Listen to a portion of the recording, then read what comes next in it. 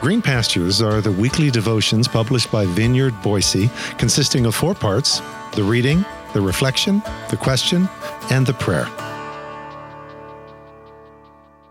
Green Pastures for Thursday, May 12th. How we fight. Today's scripture reading is from Galatians chapter 2, verses 1 through 5 from Mike's Amplified Version, which reads, "Track forward another 14 years, and once again I'm journeying up to Jerusalem, this time taking along Barnabas and Titus, going up this time not merely to swap stories, but by divine appointment to lay out before them the proclamation, the good news, which I publicly proclaim among all ethnicities. In private first, to the esteemed pillars of the community, so that this long ministry marathon of my life, past and present, wouldn't end up being for nothing. But it was all those fears that were for nothing, because my fellow marathoner, Titus, who came along with me, being 100% Greek, foreskin still very much included, was not forced into being circumcised to continue qualifying for the race. In fact, the esteemed pillars didn't even bring it up. This only came up at the instigation of interloping posers trying to pass themselves off as fraternal instead of what they were and are in reality, a fifth column, slipping into our ranks to spy out the expansive freedom we have in Christ Jesus and to sabotage it and us, fully enslaving all of us and you to their religious dictates and agenda. But we stood our ground, not yielding 1 inch, not complying 1 moment, so that the full reality of what is truly good news might continue unabated among you." This is God's word. I do not run like someone running aimlessly. I do not fight like a boxer beating the air. So wrote Paul to the Corinthians, that'd be 1 Corinthians 9:26.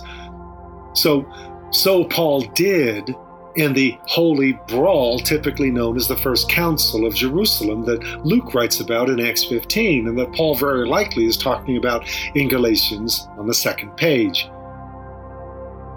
It's not only important to know why and when to fight, it's also important to know how and who.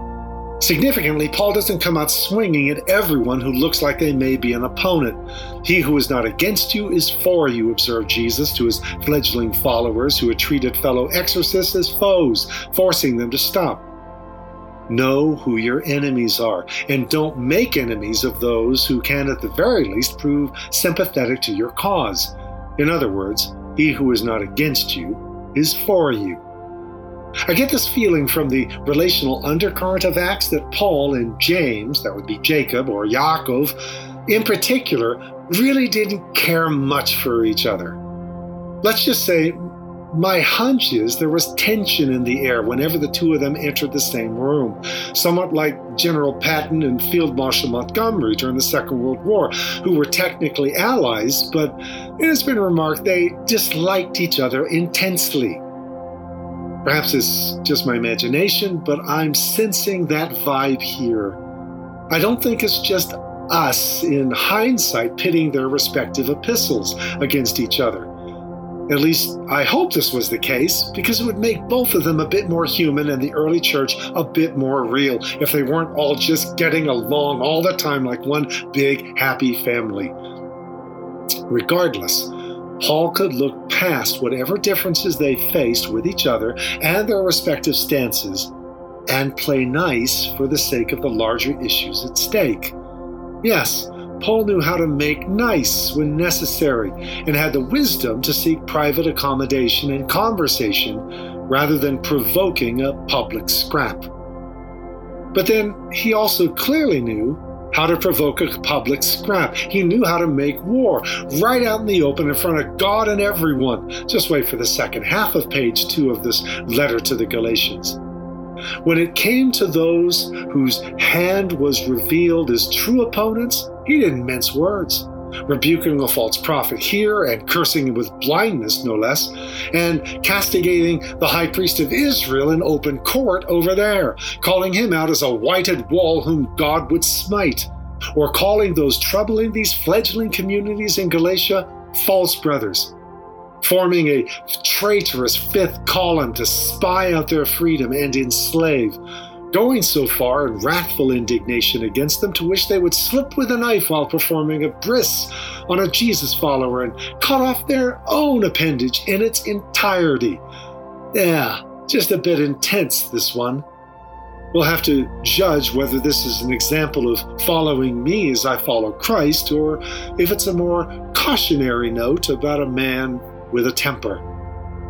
Without doubt, we too will err on this side or the other, which is actually one of the reasons I like Paul.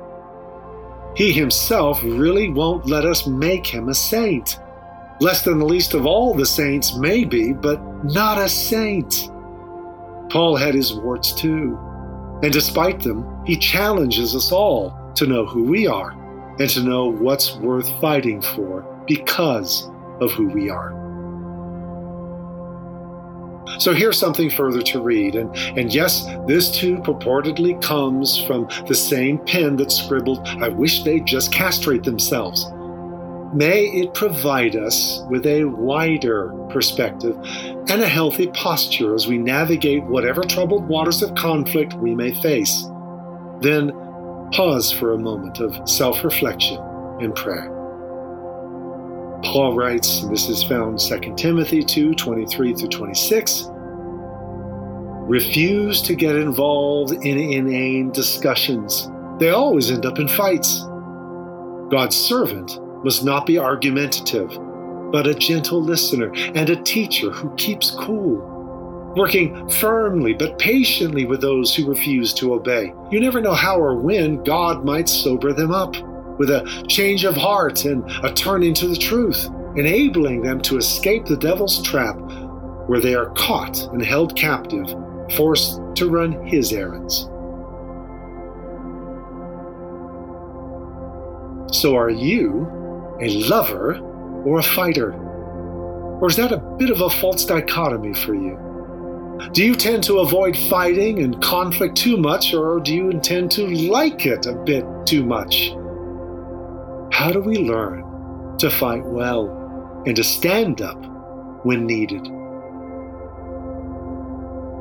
Blessed be the Lord my rock, who teaches my hands to war and my fingers to fight. On so many levels, that sentiment from the ancient psalm seems foreign and backwards and petty and very un-Jesus-y. But Lord, you too fought with words and actions when called for. So teach these hands to war and these fingers to fight as you would lead, and this mouth to speak. Through your Spirit with, upon, and in us. Amen.